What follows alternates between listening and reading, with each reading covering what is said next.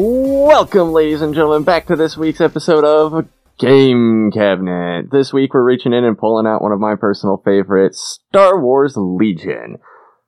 Which I know nothing about, so I'm really excited to talk about this game. I love Legion. I actually just brought all of my pieces over to my new house so that I can start painting them up and getting them ready for an actual battle with George again.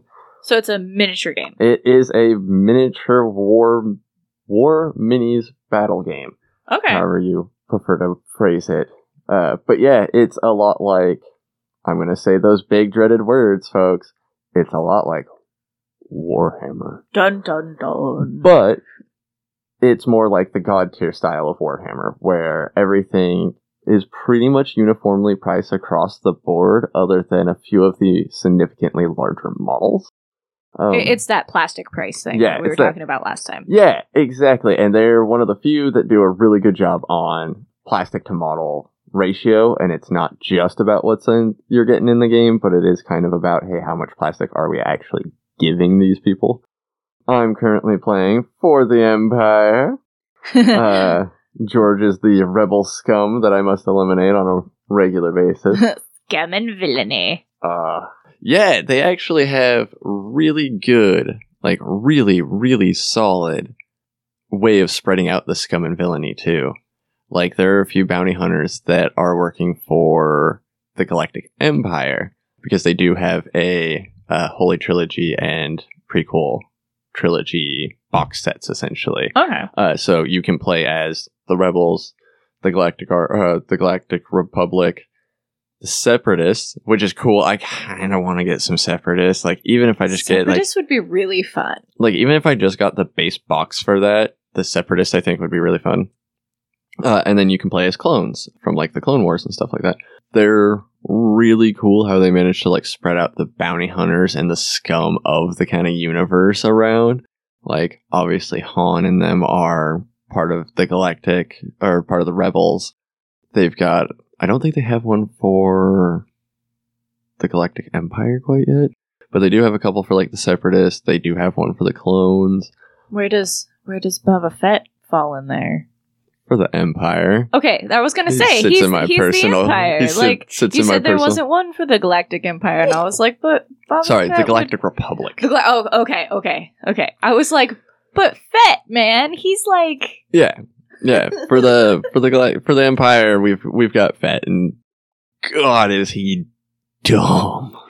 Like, so more or less how the game kind of works is, you start each turn by selecting an orders card that has X amount of pips on it. The one with the highest amount of pips? Yeah, the one with the highest amount of pips gets to go first. Okay. No, sorry, lowest amount. It's that weird backwards. And your order cards you can either have just the basic flat handful of them that pretty much are like, you command this many units. And then some of them have really cool, like, flavor text. Like, Boba Fett has one where he gets to launch his rocket off of his back for the turn. Nice. Yeah, he's got one of my favorite ones that I've actually used to some really good advantage was, I had some ARC troopers that I was fighting against with a buddy of mine. I was able to play his command card, and it's his wire wrap. Ooh. Yeah, and so it wrapped him up, and the guy had totally intended to try to jump out and away, and instead I got to just sit there and blast him with my nice assault. You thought you could get away. Nobody escapes the Boba Fett. Yeah, but that's the cool thing that they do. Like, they really have unique abilities for almost everybody, other than, like, your really super basic core troopers, core rebels, and even they've got a little something going for them. But, like, commanders can inspire others and help take away the stress of the battle, and or help them do better or get them to fire again by, forcing an order. And it's really fun because of that. And essentially you lay out whatever units you want. Like, a 3-pip is pull out 3 units, essentially. Like, you activate 3 units and that's it. But that means that I can pick any of my kind of units. There's core units, which are going to be like your stormtroopers, shore troopers, and stuff like that. And then you get into, like, your special units that are going to be like your Wookiees, and I think mine are my scout troopers. Okay. And then you get into, like, your vehicles and your supports, and then your kind of heavies and your operators, and then your commander. Mm-hmm. So being able to pick any of those is really nice because when you're playing Vader, he's super slow. So you almost always want to pick him and just have him keep marching up the field just so that he's keeping up, like trying to keep up. Because Lord Vader hustles for no man. Oh god, he's so every other commander I have, I put way in the back of the field and then just slowly march them up behind everybody, you know, kind of like a normal commander would be. With Vader, because he is such a potent thing to have on the field and actually be using, I have to put him like in front of everybody and then watch everybody run around him. But I mean, based on what I know of Star Wars, that sounds real Vader-y. But that's what I'm saying, is that they do things like that. That's what makes the game really cool to me, is that they tried really hard to embody every person. Like, everybody's different style, everybody's different personalities and stuff like that. Like, they tried super hard to make it make sense. Boba Fett's wearing armor that makes him immune to penetrate, or more or less makes him immune to penetrate. He's got Arsenal 2, where he can make 2 shots with both of his different guns. Vader has a couple of different abilities, one of which that you can equip to him is like saber throw. And so you can get some really cool, you can really not only do the base cards themselves, but their upgrade cards, you can really get a flavor of these individuals in certain time periods as well. Okay. Which is a really fun one. But you select your units and then activate them back and forth, essentially, and that you get essentially 2 actions, if I remember correct. You can move and shoot, or aim and shoot, activate one of your abilities and shoot. Normally you only get to shoot once, unless you do some stuff, essentially. Unless you're Boba Fett. Yeah, unless you're Boba Fett, or like my stormtroopers can technically shoot at 2 different targets because I have blasters, so I can choose my blasters are going to shoot at this guy, but my HDL 90 is going to shoot at this group over here, or this one champion over here. Okay. But it's, once again, it's that War Mini style game, so the more dice you're throwing at a particular group or model, the better chances you are going to eliminate it. Alright. But they've only got a few vehicles, which I really appreciate. I've played a lot of video games like Battlefield and PUBG and things like that, where vehicles tend to ruin things like that for me.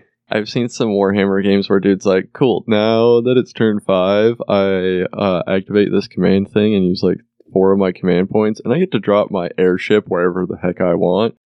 And then they'd bring down this giant Helldrake and drop it right into the middle of the battlefield and just start everything. It's like, well, that was fun until it wasn't. Right. I thought we were having fun. Now you've made it mean. I'm just here for wholesale slaughter today. That's all I want.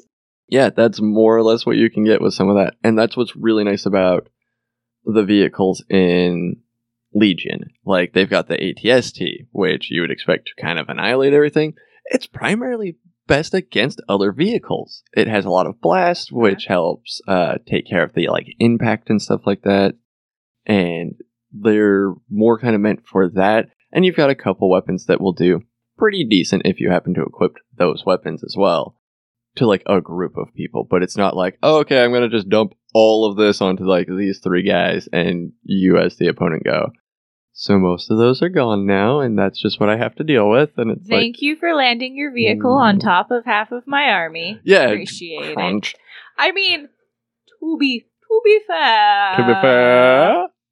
In such a situation as like Warhammer or something, if I had the ability to just land my giant airship on top of my enemy's army, I would.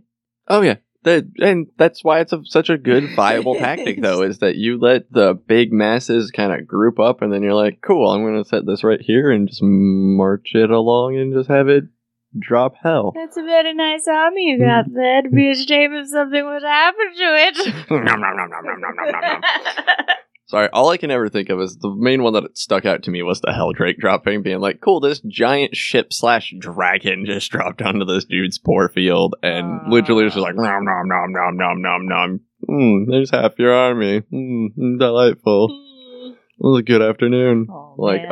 Yeah. I like, though, that Legion did make the vehicles a little less chunky. Yeah. Because, and I mean, that does go hand in hand with Star Wars, kind of, because, like, the vehicles, yeah, they were used against armies, but they were so large that there really wasn't a ton of control on them. Yeah. It was like, I'm going to shoot it into this general direction, and whoever it hits, that's who it's going to hit. And with, like, the bigger ones, like the tanks, and the bigger ones, like the bigger flyers, like the Rebels have an AT-30, I think is what it's called.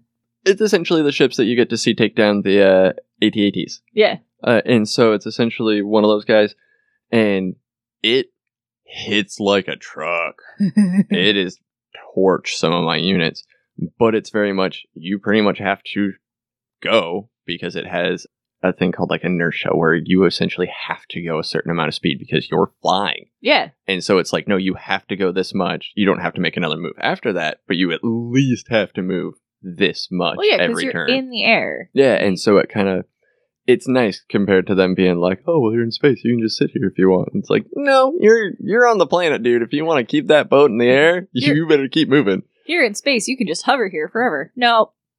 It's not. Gravity disagrees. It's a helicopter, guys. But that's what I really appreciate is that they make you take that jump, so you can't just kind of hit that spot and then just start dumping onto people. Mm-hmm. You are forced to take more movement. Which is exactly what you would do in a real fighter pilot situation. Yeah. You strife over the field, you wildly shoot at targets hoping that you hit somebody, and then you pull out and come back for the next round. Yep, exactly. And they do a really solid job of making people do that, essentially. So that's one of the things I really appreciate as a guy who's like, if Warhammer did something like that, I wouldn't have a bigger problem with you being able to drop your dude onto the battlefield if on his next turn he has to move. Even if you're like, okay, well, I'm going to line this up so I'm going to get one good strafing run. Yeah. Cool, that's fine with me. But or you should still be propelled forward. You're on a planet. Or even if they had like vehicle grounding rules, where if you land, like if you drop that Drake onto the battlefield, you have rules for how hard or easy it is to get back up off the ground. Yeah, something for figuring out how to deal with these new ships that are going to be coming in. You could just run a kamikaze run with your ship and just crash it into the ground. Super cool. And just scatter your enemy's army. But now you're on the ground and your ship is virtually useless. Yeah. That'd be kind of cool. I wonder if there are some extra rules for that, like, use dive bomb with these ships and it blows up in an area of this big, dealing this much with this. Yeah, they probably got a stat block for that. They got a stat block for everything. And then I'm just thinking, like, the only good that the ship's cannons would then do would be, like, straightforward so the enemy could just scatter and not be in that. Well, see, and that's where, like, the Helldrake would be a real big tool because that thing's got its own neck. Like, it'd be able to actually, like, that'd be a cool scenario of, like, having to raid this downed Helldrake where its main cannon can fire in a 180 degrees but forward facing, so you have to figure out how to finagle your way in. It'd be like fighting a beholder but worse. Yeah. Oh god, yeah. Much worse. We don't worry about the anti-magic part, we just make more fire. But the nice thing about Legion as well is that it doesn't take, so it can take several hours. But for the most part, I think George and I have played, our quickest games have been about 2 hours. Okay. Well, and I mean, that's kind of, anytime you're playing these tabletop model-based games, an hour to 2 hours is a pretty standard game. Yeah, that's considered the nice low side of it. Yeah. Mind you, that was like I think we were doing 800 points, which is like the basic army style pointage. And then we did do a grand skirmish, which is 1,600 points. That took us a few days. Yeah. Well, a lot of these wargaming things, like the whole thing is you set up your game, you set up your board, and then you leave it. Yeah. And you come back, you play. There's a lot of people, when we were having actual Warhammer play in adventures downstairs, back, in the before times. Where a lot of these guys would like take pictures of their boards when they left at the end of the day so that the next time they came back, they could just set it up exactly how it was. Yep. Because they're not fast games. that's the thing with these kind of games is you don't play these games if you want just a fast 20-minute, 30-minute game. No, God, no. That's why like a lot of our dudes would show up right as we opened though and be like, cool, we have till 10 from 10 to about 4 was about our usual cutoff for that. If you get in here by 10 and you get finished and set up by noon, you can probably finish your game. Yeah. You know, and that's why we have those dudes who would stay here though for 6-8 hours with us because they just wanted to try to finish that game. That's where playing at home is really, really convenient. Yeah. Because, like I said, George and I played a 1,600 point game, which I think I had all 4 of my core units out, or no, all 6 of my core units out. I pretty much had max amount of units that I could. I think that I didn't get to bring my ATSD because that was too many points. And so, but I mean, it took us 3 or 4 days and we played about a round or 2 a day. And that's all we could do was being like, okay, we're going to sit down and we play a round or 2 and be like, cool, that was 4-ish hours. Let's go ahead and call it for a night. And well, do you want to play something else? We kind of can't. The tables take over. Well, let's go upstairs and set up coffee table or put up our TV trays and play some Magic or something. We can work on that. And so, but at the same time, we had a blast. But I could not picture sitting down and playing one of those kind of games in a day. Even if I was like, okay, we're going to start at noon and we're going to go till midnight. Yeah. I don't think I could sit and do that. It's not RP. It's not an RPG. I can't sit and do that for that long. The flavor does not change enough. No, it's a war game. It's a miniature-based war game where you have very strict rules, and your whole point is to crash the army of the other player. Yeah. Corey's starting to get more into like World War II and stuff like that. Oh. So I'm kind of getting more excited that he might want to start playing some Legion. Ooh. And if that's the case, that's going to be fun because he hates war minigames. He hates them with a passion that I cannot understand or fathom. I do. I understand the hate. I just can't like picture the depth of his hate for it at all. I find it funny to say because I'm the person that can sit and play a video game for like 24 hours straight. But I don't know that I would have the patience to sit and play for 4 or 5 hours the same tabletop game. Yeah. 4 hours, not so bad. But that's about where even like it's a lot like tattooing for me. That's about where I stop wanting to sit. Well, I'm like, I need to go do something. Even as much as I like playing Pathfinder or D&D or RPGs, like that kind of stuff with you guys, once I hit about the 4.5 hour mark, my brain is so frazzled that I'm like, I don't want to do this anymore, guys. Like, I don't like all day D&D sessions. I'm like, miss my all day D&D sessions. Oh no, I think it's creative burnout for me because I get so invested in the story and the character that I'm like so hyped up and I can only ride that adrenaline so long. And then I'm like, okay, guys, I'm done. I want to not be creative anymore. I want to go stare at a TV screen for 5 hours and watch an anime about cats. What have you been watching lately? That's way too specific. Actually, it's not about cats. I actually watched The Way of the House Husband. Oh, we've been meaning to start that it's one. It's so good. I binged it in 2 days. I just 2 days binged it. Yeah, Katie and I have been planning on watching that one. There is a cat in it. His cat has little segments every now and then where the cat just goes on a walk around town. That's amazing. That's going to be great.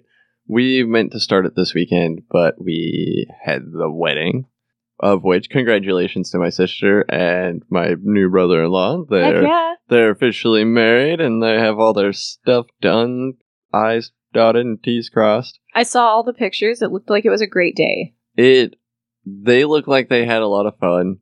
It was really stressful for a handful of us. Well, because you guys were coordinating and planning the whole thing. Yeah, well, Lily had planned most of it. We got it all mostly taken care of. And then Squid, Ethan, Kyle, Katie, myself were the ones kind of helping finish run things at the end. But see, that's how it's supposed to be. The bride is supposed to not stress about stuff. Oh, yeah. It was hilarious. Her friend Squid, eventually Jen came up and was talking with her because she was like, hey, I am an ordained minister as well. Let me give you a hit. They're going to look this terrified until they're standing in front of you. And Squid was like, what? And Jen just turns and goes, yeah, that's completely normal. They're going to look terrified until the part of your brain goes, well, we're here and we can't walk away, so might as well ride the ride. And so that was kind of fun to watch Squid suddenly like calm down and be like, all right, cool. This is normal for them to look this panicked. Yeah. But it was a really quick ceremony, which was kind of nice. It was hot, though. It's been hot this last couple of weeks. Hey, speaking of hot. We did it right there. Like, right in the sun, though. Like, yeah. It was not fun. I was a little bummed because I had set up all the grills and everything in the shade, and then the sun moved. And I did not account for That's why you gotta time. get cooking tents, buddy. Yes, but you can't put grills under cooking tents. They have specific ones with, like, vents and stuff and open edges, so you can, like, still have the canopy over you, but, like... We had some gazebos and stuff like that, pop-up tents. Okay. So I was at least able to, like, dip in and out behind them, but I wasn't going to put 24 burgers and 2 grills under them while trying to cook hot and fast. That's fair. There were a couple times that I was worried about the tree above them. That's fair. That's fair. You like fire for effect. So. I like fire for effect. It makes people go, ooh, ah. But in these really warm summer days that are coming up, great way to stay cool is to stay inside in the AC and play tabletop miniature games. And play Legion. Come play Legion with us. Come talk Legion with us. We've got, I think I've turned 3 or 5 people somewhere in there onto Legion that work here. Nice. Like, I picked up the base box and got me and George almost instantly into it. Oh, he doesn't work with us anymore. Sam was starting to get into it. Like, he hadn't bought anything, but he was getting real interested. Sam will always be an honorary AU member forever. Yeah, he'll always be one of us. And then Mickey, I actually got into it. He and his old lady play. Oh, and congratulations to them. It's their anniversary. I don't know how long or what kind, but nice. Congratulations, guys. Have a good one. Oh, it's just a day of celebration here at AU Radio Podcast. Lots of happiness, lots of love in there. So, when we talked about God Tier, you said God Tier is like intro level for the war game miniatures. Yeah. Where would you put Legion between God Tier and Warhammer 40k? Perfectly smack dab right in the middle. Nice. It is. If you're like, yeah, I loved God Tier. That was really fun. I'd like to try to have less heroes, more units to work with. Mm-hmm. Legion's perfect. The fact that every unit has a stat card, and then you'd use upgrade cards, is really convenient. They're really awkwardly sized, but we have wonderful sleeves, or wonderful binder pages for them, that's what I use. But everything's nice and right there for you to be able to read. Okay. So it's a lot like the God Tier, where everything's nice and right here for you. You don't have to worry about running over here to do this thing or that thing or whatever other thing you have to do. You don't need a third-party app like Warhammer, where you're like, oh yeah, I definitely need to get Battlescribe just so that I can like keep track of what I'm using. Don't get me wrong, Battlescribe does have a Star Wars Legion section to their app. I've used it a couple times. It's fine. I prefer just using the cards that I personally have at my disposal. Should I lose some of my command cards, though, I wouldn't be against using Battlescribe because they do help kind of fill in some information if you've lost some stuff. Yeah. And also, a few models don't have exactly what their keyword does. It was originally on their model building paper. And if you are missing that, you can also always use Battlescribe, and it'll also help you tell you what all the keywords do in particular. And that's helpful. And if, you packed up your Legion stuff, came down to AU to use our gaming room whenever that's available again, and realized, oh no, I left all my cards at home. Yeah, Battlescribe. Right there for you.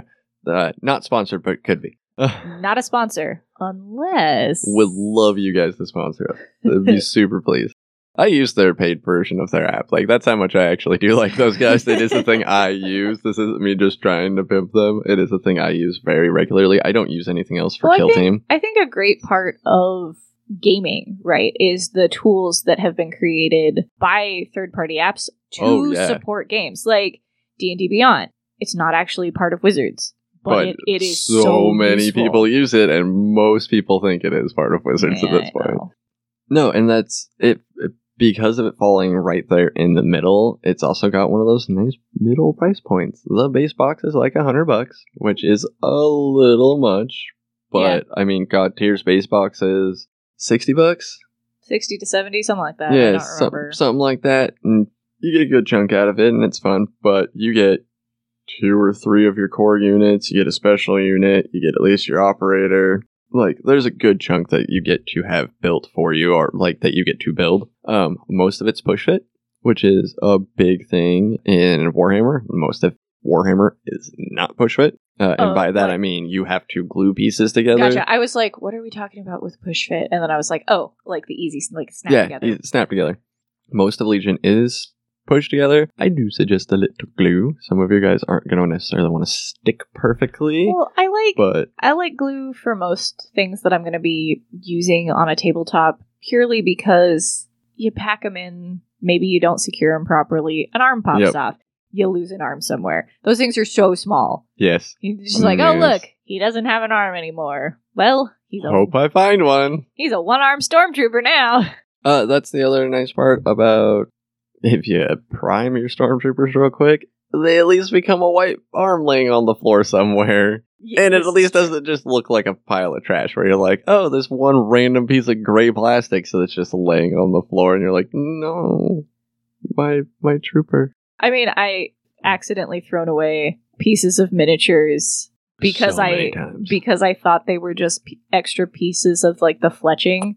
Or the sprues that I cut them out of. I was like, oh, I'm just going to throw all this away. And then I'm like, oh no, I'm missing an entire bow for this archer. Oh no. Yep. And that's exactly why I suggest a little bit of glue on most of them. They, like I said, they push fit, snap fit, whatever you want to call it, pretty well. But if you're going to get them on the table and start really using them, your first couple games that you're like, oh, I still want to paint these, but I want to get a game in. Don't worry about it too much. But as a guy who's spent over a year without his glued together and has to keep pushing them back together and has lost a few arms and luckily found them, please use a little glue. Even if it's just the tiniest bit and you snap it out later. Well, the thing is with like the push to fit stuff, especially on plastic miniatures, is over time the plastic is going to deform and they're not going to fit together anymore. Yeah. They won't stay. I mean, even the pewter miniatures will do that because the pewter is so soft that over time it will deform. Yep, just morphs and gets weird, but I've had an okay time with it. I've also found some really fun, new, unique ways to do some things. Like, I like to do magnets with certain, like, especially mechanical things. Like, I've done it with a few miniatures, and I don't think I'm ever going to do it with army stuff again, just because it is a big pain for not a lot of payoff. But I am going to, like my ATST, I currently don't have its head glued to its base, essentially, because what I did instead was superheated a push pin, pushed that into the top, and then used my boring tool to bore into the top cavity of it, and it sits and actually rotates now, so I can actually look at people. And eventually I will pull that out, put an actual magnet in, and put another magnet in so that I probably put a few magnets into the ball that's supposed to hold its head so that I'll be able to rotate it around, like lean it forward to look down, pull it up to look up at things. Well, and I know that a lot of people do that with their Warhammer minis, with their commanders specifically, because you can change out equipment on them. Yeah, and doing it on guys like that, totally worth it. The few dudes that I did it to were like base Space Marines, just because I was like, well, I don't want to like buy a $60 one model and then totally destroy it and be like, That's the whole part about building and painting miniatures, right? Is you always practice on the ones that you're like, hey, I don't care if this guy turns out awful because he's just soldier XY4 and it doesn't matter if he looks like trash. Yep. Or if you're playing like Kill Team, the fact that that was part of why I did it was I only had a few models to begin with. And so it was like, oh, well, I'm not going to worry about my Chaos Cultists because they all carry one gun anyway. But all my Space Marines, I hit up a bunch of them with it just because I was like, well, this makes it worth it because I can change out their gear And I can always, and that'll allow me to be able to be like, yeah, cool, snap it together. Some people care about that stuff. I don't. I so don't care. We're both mini painters. We like painting minis. Yeah. And we both agree that God Tier has some of the coolest minis. Church. How's Legions as far as minis go? Detail. Very accurate. Okay. Very accurate, which means they're really boring models. Okay. Well, that's fair. Yeah, I mean, so Rebels, I bet, would be a little more fun to paint because they are well covered in cloth, and there's a good texture to them and stuff like that. But because I do play Stormtroopers, you just got, but like It's model lines, printing. I haven't had too many fletching problems. Nice. They do a really good job of a lot of where their fletching problems would be are on creases of the armor and things like that anyway, so you're not seeing a whole lot of it. And I think, just kind of by what I'm seeing, I think that they're filled from the top to the bottom. Oh, okay. Because how a lot of them come is without their arms, and you might have to attach a leg, but like most of the torso's already together. So are they resin printed then, or are they? I'm not 100% Okay. sure. I want to say that they're plastic, but I don't take sandpaper to a lot of my things, so I don't think about it very often. That's fair. Please don't sandpaper your resin without a respirator on. Please, by the ever-living gods, do well not do that. ventilated. Wear a respirator. Go outside. If you don't know what you're doing, please don't sand resin ever. Yeah, it's scary. Pay attention to what kind of models you have before you do like sanding and things, because I mean, plastic particles are bad for you. It's just good practice anytime you're sanding anything to at least wear a mask of some sort. And it's COVID right now, so you should have plenty of them. Yes. Or go down to, your local hardware store and buy one of the ones for painting. Yeah, or dude, even a blue mask is like a blue basic mask is better than absolutely nothing. Yeah. I made that mistake when I was doing that giant piece for Illust. Yes. Because I went out and sanded, after I did the primer, I went out and did a sanding coat on it, and I forgot to wear a mask, and let me tell you, I was coughing for days. Yeah. The one time I did help somebody with a project, let's just say I pulled colorful things out of my nose. We were working with colored resins, and I didn't think about it even. From a family of auto body people, and I know that all of my ancestors were angry at me for not wearing a mask to sand paint. Yep. I could feel it. I could feel the judgment. Yeah, we were working colored resin, and luckily we were doing like really quick, like 1 or 2 scrapes, and we were just roughing it up to help the primer that these guys were going to put on it. But by the time I left, I got home and was like, oh, my allergies are kicking my butt. Nope, got resin. So I went and blew my nose, and when I came away with like red, white, and blue, I was like, oh my god, I'm dying. And then my buddy was like, no, you dingus, you forgot to wear a mask. That's why all of us were wearing one. I was like, why didn't you say it was resin? I thought it was just plastic, so I wasn't as worried about it. You should still wear a mask with it, but plastic particles aren't great for you either. Yeah, I've worked with a lot of stuff like that, and I've done a lot of my own like woodworking where I haven't worn my mask, but like the good Hannah here says, work outside. Work outside in well-vented areas. Yeah. Legion has really fun models. I'm having a lot of fun, like, painting. Like, I'm getting ready to finally take the dive and work on my ATSD. Nice. I'm really scared because I want it to come out really good. But that's the other thing. It looks like an ATST, so it's going to be a big gray box with legs, essentially. Ooh, you should do weathering and stuff on it. I think I'm going to try to do some blaster effects and stuff like that, which I've never done, so I'm kind of terrified of. So we might get a piece of flat plastic and try that out. I like it. Once or twice before we do that. So, you've talked about the stuff you like from Legion. What are your complaints? Because I know you got them. I don't love how Beskar works. Okay.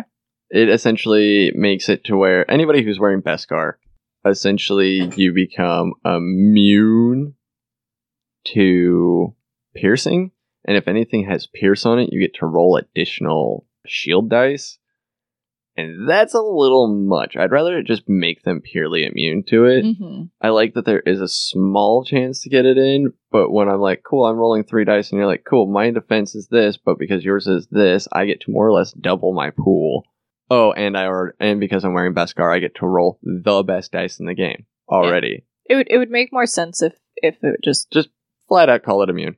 Done. Yeah, or even just, I don't know, the Beskar just has a different dice to roll. It's not like you don't add to your dice. You just get to roll a different dice. Which is, that is though part of the nice thing. There's only 3 colors of dice: black, white, and red. But yeah, that's one of the things that really kind of irks me. Is I'm like, that'd be nice. Just either, like I said, make it simpler. Yeah, make it simpler. Just say it's immune to Pierce, and now it becomes a normal attack. Because normally, what Pierce does, if you roll a shield, Pierce lets me push that dice into a blank instead. Okay. So that you don't get to block that bit. I get to ignore X amount of the shields you roll. That would make more sense. So, like, it just does regular damage. Yep, it just doesn't do piercing. Yep, it just doesn't do its effect. It is just immune. Done. Cool, that's fine with me. But if I go to shoot with one weapon with Pierce, now they get to increase their thing, but I'm also hucking a grenade and this other weapon at them. Well, now they get extra dice, and they're blocked. Now they get to block my grenade shot because...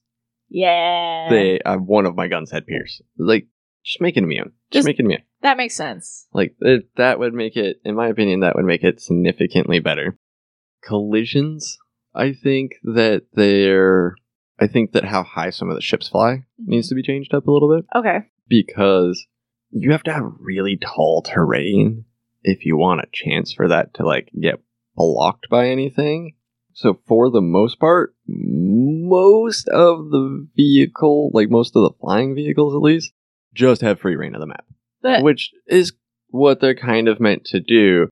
But when you're trying to be like, oh yeah, we're playing this like cool Kashyyyk map and stuff like that, and just because the tallest thing I have is 4 inches, well, we have to agree and find a way to remember and mark ourselves that this is a thing. I don't know. It'd be nicer if they just made it a little shorter, or instead of having to make us kind of decide to make it shorter, because most people I know don't have terrain that's 12 feet or 12 inches tall. Yeah. And that's almost how much it is. It's 3 of the shooting segments essentially is how many it can fly over. Okay.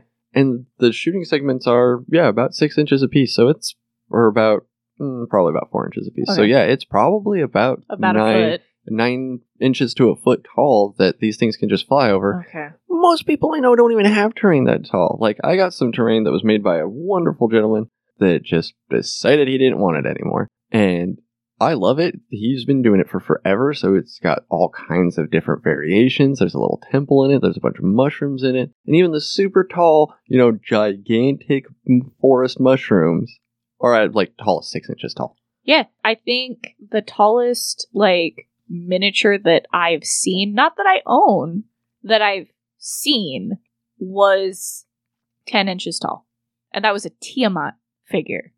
See, and the biggest one I've ever seen is a foot tall. And it's Cloth. Yeah, my Dance of Death, my 2 circling dragons, was supposed to be a foot tall, but they changed it before the Kickstarter fully released, so it's actually only 10 inches tall. Oh. I was really disappointed because it was supposed to be this towering 2 dragons circling each other, and I was like, this is gonna be awesome. And then they're like, hey, due to printing errors, we had to make this smaller. Sorry, guys. And I was like, I still love it. It's still giant, but and Cloth isn't even a paint your own. Yeah. Cloth was a straight up this. You buy him the way he is. Done. Yeah. And it's only half of him. Puts him into perspective when you put an 8-foot tall Goliath next to him, and you're like, oh, cool. It's as big as his pinky. Cool. But yeah, that's one of the things that kind of gets me is that being the flying guys, which there's only a few of, but if you're willing to dedicate the few points to it, you have free reign of that board. Yeah. Unless you're willing to stack stuff, which I am. I'm a pain in the butt. I'm like, I'm going to make at least something in your way. I'm just going to build a tower of Tupperware. Get over it. Actually, last time it was 2 primer cans that I taped together. I did 2 of those and then put them as pillars in the middle of the battlefield, which was really cool. And then we fought over the pillars, actually. Oh, nice. Yeah. I was going to say, you could do, the D&D-esque thing where you just have the puck that symbolizes the pillar, and you're like, this thing is tall enough that your ships can't fly over it. Yeah, but it's also hard to remind yourself of that when you're in the middle of playing. Yeah. You're bound to forget when you activate these 4 other guys, and then you come back over here, and you're like, I don't remember if we agreed that this is light or soft, or if this is... How tall is this again? So that's where so, being like, able to be like, okay, well, we're just going to make it yeah, too high or something like that Yeah, that's would fair. be fine. But the 3 high is a little much. And they might have errated that. I just haven't double checked that. I'm a little disappointed in their errata for some of the snipers in the game. Because at this point, I believe everybody has a sniper rifle squad that you can take. One of the really cool things that's printed on the card is range 1 to blank. Meaning literally as far as you want, when most of the time your farthest range is just 3 or 4 of the measuring things I was talking about. It was real cool that you could like post these dudes up. Mind you, that's where your part of placing your side of terrain is. You know, pay attention to how you want to drop that stuff in if you don't want to be sniped halfway across the map. Yeah. Or dudes like me will set up, like see how you set up, and then on my off chance, I'm going to try to parallel you more or less to set up alleyways so that things like that can happen. They did errata it down to 5, which isn't the worst. It's still way longer than almost everybody else. I was gonna say that makes sense though, because I mean, even the best snipers, you do have a range of limitations. I don't quite agree with that because I have a weird love and soft spot for a show called Top Shot. Yeah. One of my favorite ones. Dude did not win the challenge, but had the cleanest shot out of all of it. They were given a 50 cal at 1 mile. And most of the dudes sat there and plunk, plunk, plunk, plunk, plunk, and essentially walked it in. Yeah. Which is super smart. The guy who ended up winning it took like 3 shots, but that's how he did it, was he just, I'm taking my first shot. That's where it landed. Cool, adjust from there, hit the target. Homeboy used to be a military, like, Marine sniper. Looked at the guy who was hosting the thing, and he was like, am I disqualified? And he was like, why? And he's like, and goes straight into add attention and goes, I'm a Marine with 6 to 10 years experience with this particular rifle. This is my minimum kill range. I don't necessarily feel comfortable competing in this. And he's like, you're here, man. You get to compete. And he's like, cool. Dude sits down, lays down, and goes, dink, twink. And then gets up. Doesn't watch the shot finish hitting anything. Gets up and walks back into line. And by the time he steps into line, it goes off. There is a maximum range, but how big your table is? No, I'm pretty sure that if that dude can do it without a second thought. That's fair. I'm thinking like, because I know that there are snipers that can hit from miles off. But at the end of the day, gravity affects bullets. You can adjust to some extent, but velocity also slows down. Yeah. Etc., etc., etc. Well, and I think it'd be cool if they were like, okay, over 3, you lose your velocity, or you lose this. Like, you start losing some of your perks to it, but being able to just be like, okay, I am going to kind of go for that Hail Mary shot down there would be kind of nice. But like I said... Or maybe, like, adding in degrees of snipers, like this is a beginner, or this is an expert, or this is a... And like a rookie. Yeah, like a new scout, recruit versus, like, a veteran, and they get longer distance shots than the rookies can. And that's a really easy, simple card to make into an upgrade card. Because, like, how it kind of works for your sniper anyway is that you have the base you have your base squad, and then you use an upgrade card to pick whether they're going to be the bomber or they're going to be the sniper. Mm-hmm.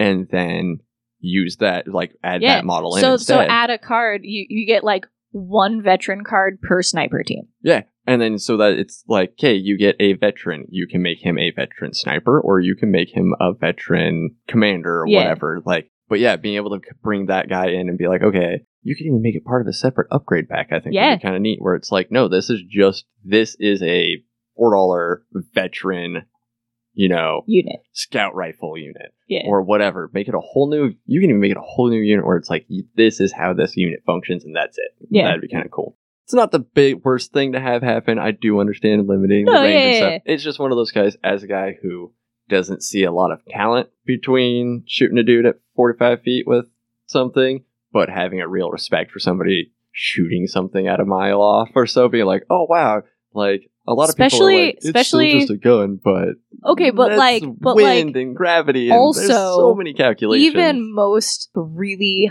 highly trained snipers work as a unit where they have a spotter. Yep. And so the ability to do that, all of those calculations by yourself, is impressive. He's an impressive talent. Is honestly an amazing talent. And so that's the feel I want. I want to be able to feel like my dude just did something real cool, because I normally break them down into the 2 ranks, so that to do exactly that, where it's essentially one dude and his spotter. Yeah. Even though it'd be far more efficient for me to have him run with the bigger crowd, because when your captain dies in a unit, you replace another part of your unit with that captain, because essentially you can sit there and shoot at a model and kill that model if you happen to be like in the right spot, but essentially normally you're shooting at the whole unit. But if like all you can see is my captain, you're shooting specifically him. When he dies, I just pull off another unit and place him in that unit's stead, essentially, because they get promoted instantly. And so it'd be smart if I ran him with the bigger one, but that's exactly what I do, because I like that feeling of being like, no, these 2 lone dudes are going to run out over here and take out that really important target for me. Yeah, and I just miss being able to be like, oh yeah, I'm going to go ahead and run them over into this little corner and keep them away from all of you, and they'll just say, pink, pink, pink. It's only 1 shot, and it's not the most powerful rifle either. That's the other thing that kind of got me about it, was that I was like, if I was rolling reds, like the highest color dice that you could, and I was popping damage where I was like, no, you could probably kill a commander in 1 shot with this, then I'd totally be like, okay, yeah, I understand not letting me do that then. I very much understand shortening that distance and being like, no, this is what you get. Yeah. You might kill 2 units or might kill 2 models out of a full unit. Ugh, yeah. With the gun. That's not that scary, especially when Vader has 5 hit points, and I think he's one of the ones with the fewer hit points because he's just jacked up to begin with. But that was one of the things that kind of drove me nuts. And pucks. The pucks are cool, but the pucks are also kind of annoying. What do the pucks do? The pucks are how you decide what units you're activating and stuff like that. Okay. I wish they were just higher quality. That's right. And you can go out and buy higher quality ones, but I wish theirs personally were higher quality, or that they sold replacement ones, because they currently don't. Oh. So you've got to go like find online ones or things like that to figure it out. Gotcha. I like the way that they kind of do the puck system. You reach in, you grab out a thing. I get a basic triangle. The triangle stands for my core. I am allowed to activate any of my core units, which is fun, but I don't love it, because once you, like, if you run a team a lot like I do, 90% of my squad is core units. That's fair. And so... Well, and it also seems like, I mean, because wargaming is usually about the strategy, and so then you're taking out the strategy and adding in an element of randomness that way? Yeah, so you get your command card, like I was saying earlier, so you get to choose at least one, if not more, units to activate, and have you essentially take their pucks, set them next to them face up, saying like, okay, I can activate these on my choosing, or I can choose from my bag. But most of my time is spent, my activating units are just going to be activate my commander, activate my special unit or 2, and then I'm just going to leave a bag full of core units that I know every time I reach in, I'm going to be like, cool, it's a core unit. It's a core unit. It's a core unit. Just let me say, cool, I'm going to pick this core unit. I'm going to pick that core unit next. I'm going to pick this core unit next. I'd rather just personally be able to choose the whole time instead of arbitrarily deciding who gets to move before who on my side of the battle. A well-functioning army should work together and move as one. Well, and the commander should be moving the army as needed, not at random. Yeah, exactly. And so it's either, okay, well, move these guys that you've decided, or a complete random bag. And it's like, okay, well, I needed these 2 troopers to go. I activated them. But I also really need this guy and this guy to go. Don't have enough options for that. Guess you don't get to use. That's just, it's really frustrating, in my opinion. That's fair. It's fine when it's like, okay, well, I've got 2 or 3 special units. All right, cool. You've got a decent chance of drawing those out of your bag, and then you can select whatever one you want. And that's kind of where I see the balance of them trying there, is being like, yeah, but once you pull that one out of the bag, any unit that has that symbol you can use. Fine. Just let me pick, though. That's all I want. You want to give me a chance to do something special? Have me and whoever's turn it is, like the first player for this round, have them and I do the pip challenge, and whoever wins gets to activate those units before the other person gets to activate theirs. You know, something like that. Something, dude, you're going to make me pick certain units, let those units do something special instead of just being like, well, you got to choose those when you want. Or I can just play Warhammer and choose whatever model I want. Yeah. Whenever I want. Yeah. As long as it hasn't gone this turn. And so that's a bit that kind of gets me where I'm That's just fair. like, come on. Sometimes I feel like wargaming companies, like companies that make wargaming stuff, try so hard to not make it Warhammer that they break things that work. Yeah. And it works for what they're doing, but it's not my favorite thing to see at all. I don't really like it that much. It's unique and it's like you said, they were trying not to be Warhammer. They were trying not to be bolt action. You know, some of those major base guys, but that Makes style it works for the style works for a reason. And I feel that the bag drawing unit thing just eats time. Yeah. Like, and that's the part that kind of kills me is that I'm like, I don't want to have to reach in, think about what unit I'm going to have to do, and then decide on this unit, and then decide what that unit's going to do. I'd rather be like, okay, I know I want these guys to do this, and I know I want these guys to do this. It's a lot like playing D&D to me. It would almost make more sense if they were going to make you randomize your units to pull out of the bag before the game starts numbered chips and have to choose which units get activated in which sequence at the start of the game. Yeah, having something like that, and then at least you know what you're working with. Yeah. And you're like, okay, this unit gets to go first, so I need to, but I need them in the back, so we're going to have them hold out while other people... Yeah, exactly. Being able to do things like that would be really nice, but the fact that...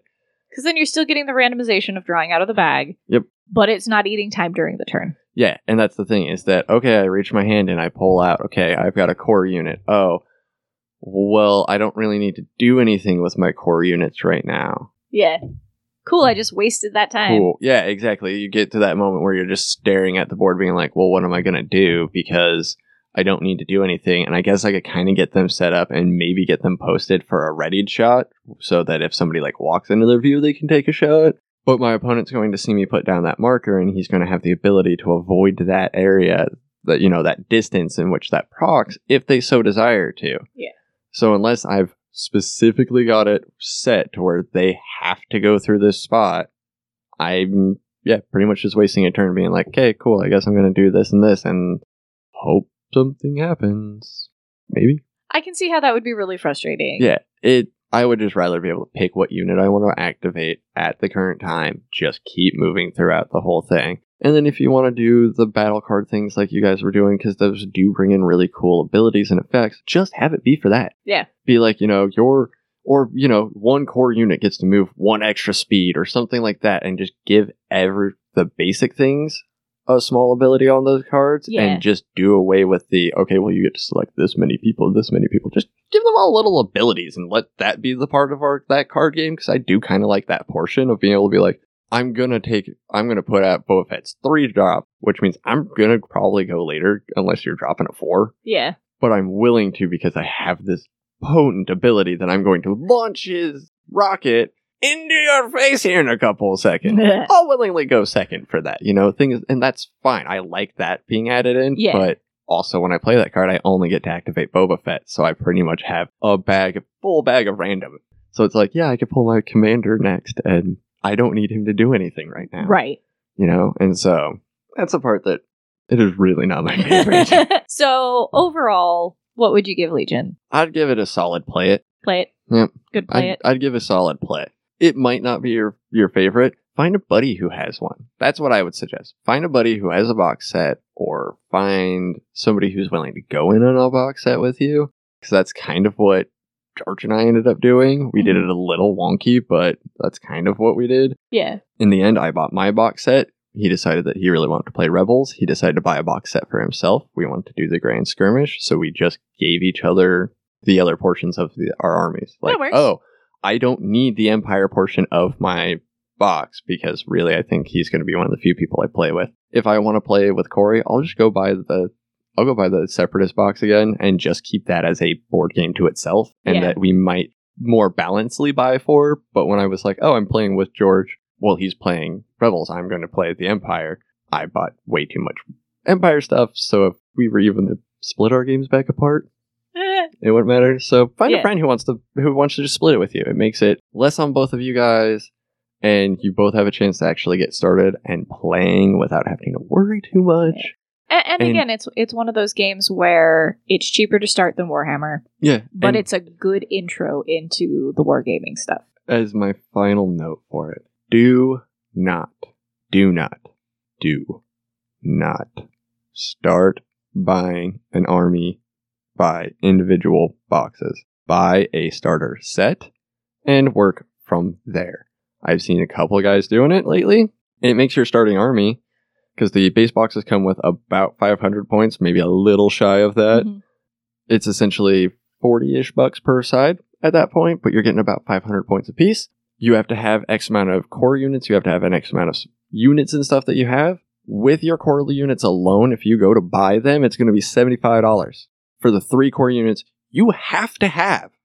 You cannot play without the 3 core units. Yeah. You have to have those, and you have to have a commander. So you're looking at almost $90 to $100 just for one army, or you can buy a box for $100 for 2 armies that'll give you 2 or 3 cores apiece Well, and I take think care almost- of you. I think that's just a smart way to go about almost any tabletop wargaming thing is buy the starter set. Yeah, even if your buddy has the starter set, buy your own starter set. It's okay. Because that's the point of them, is to be like, hey, this is everything you need to play a game. And Yeah. just see if you like it. Instead of spending extra money for something, maybe you play a couple games and you're like, man, I wish I wouldn't have bought this starter set, but at least you're not out as much money. Yeah, and that's what I'm saying. If your buddy got one and you're like, yeah, I'm getting into this with you, but he plays Rebels and Empire, and I want to play Separatists, just go buy the Separatist box. It is going to be worth your money to get those boxes and have that extra army that's just to the side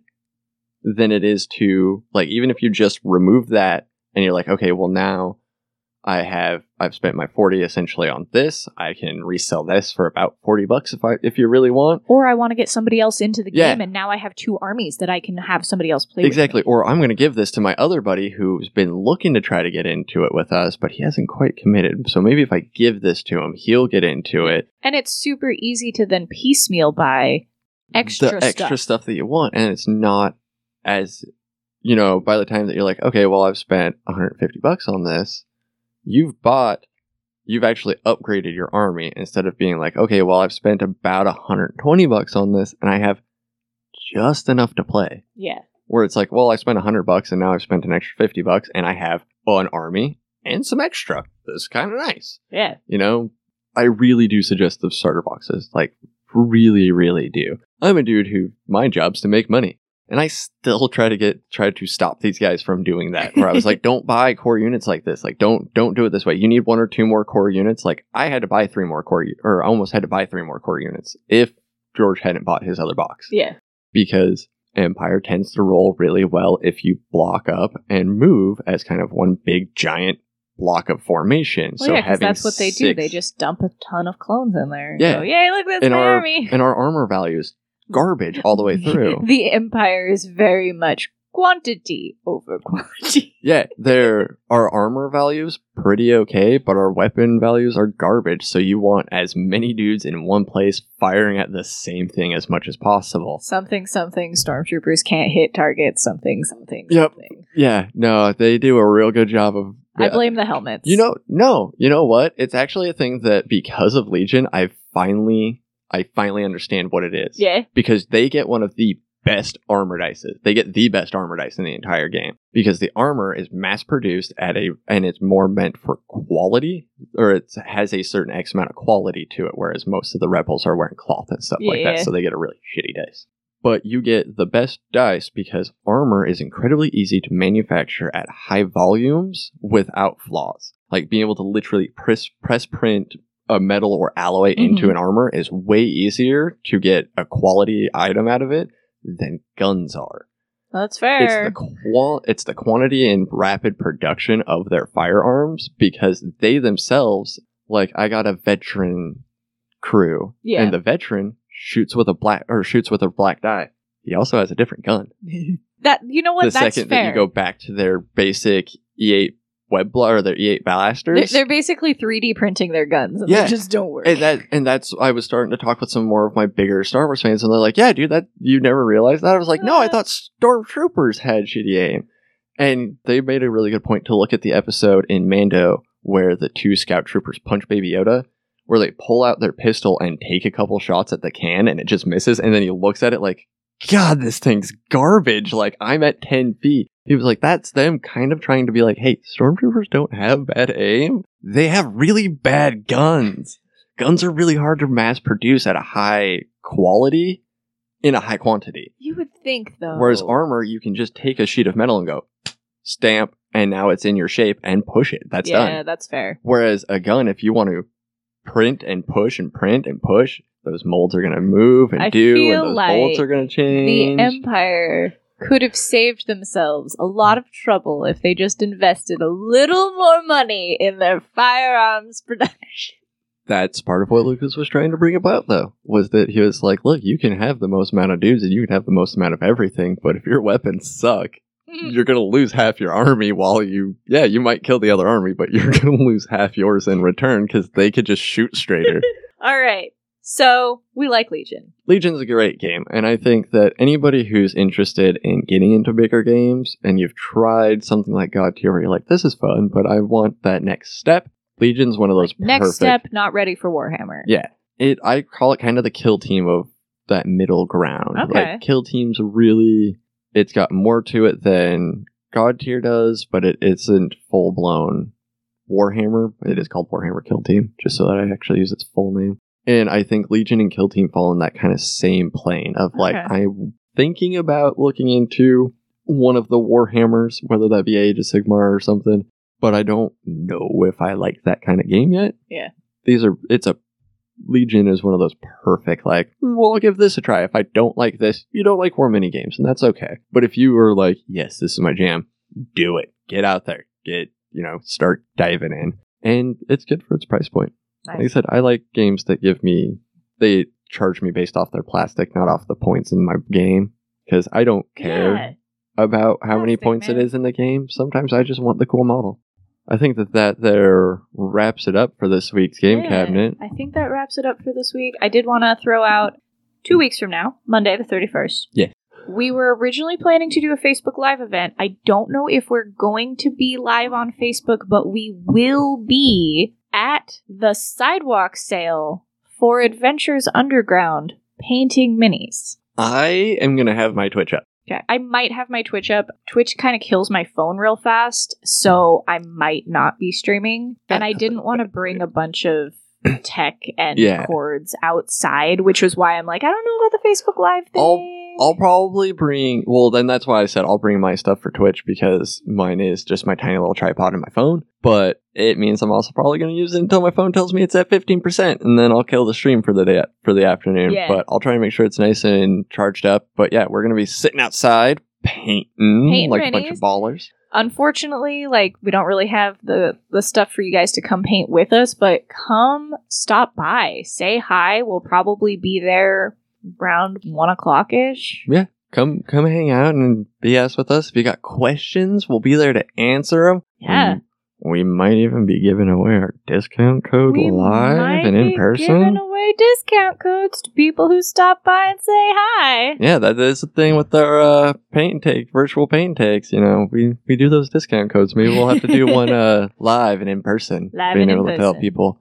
Yeah, and then you guys come ask us questions. Grab a mini of your own. Ask us some questions about what you need help Tips with. and tricks, and oh my gosh, we'd love to talk to you. We miss having big paint events. It has been One of these days. one of these One of days, these hopefully soon, but time will tell. Only time will tell. This is no guarantee or promise. Nope, none. It's all up to the boss. This is us being hopeful and crying about not being able to hang out with you guys. Well, Drew, thank you for coming and talking to me about Legion. Yeah, not a problem. Thanks for letting me, like I said, I love being able to do this and just sit and spiel at people about games, because most of my friends tell me to shut up at this point because they've had to deal with it for long enough. But we'll close the door and put away a game and lock up the cabinet, turn out the lights, and call it an evening here. We'll see you next time. See you next time. You've been listening to the Game Cabinet at the AU Radio Podcast Network. If you're interested in any of the titles from today's episode, you can check out the link tree in the description to visit Adventures Underground at their online store to browse the selections or inquire about special orders. If you'd like to contact the show, you can find us on Facebook, Twitter, and Instagram. Just check out that link tree in the description. Or you can email the show at podcast@advunderground.com. You can also support this show and all the awesome shows on AU Radio that you love by becoming a patron of the AU Radio Podcast Network. You can find us at patreon.com/ADVUnderground. For as little as $1 a month, you can help us continue to create these shows, and soon, many more. You've been listening to the AU Radio Podcast Network. Music is provided by CubbyPurplePlanet.com and BenSound.com. Views expressed do not necessarily reflect the views and opinions of Adventures Underground. AU Radio is a production of Adventures Underground. Copyright 2018. All rights reserved.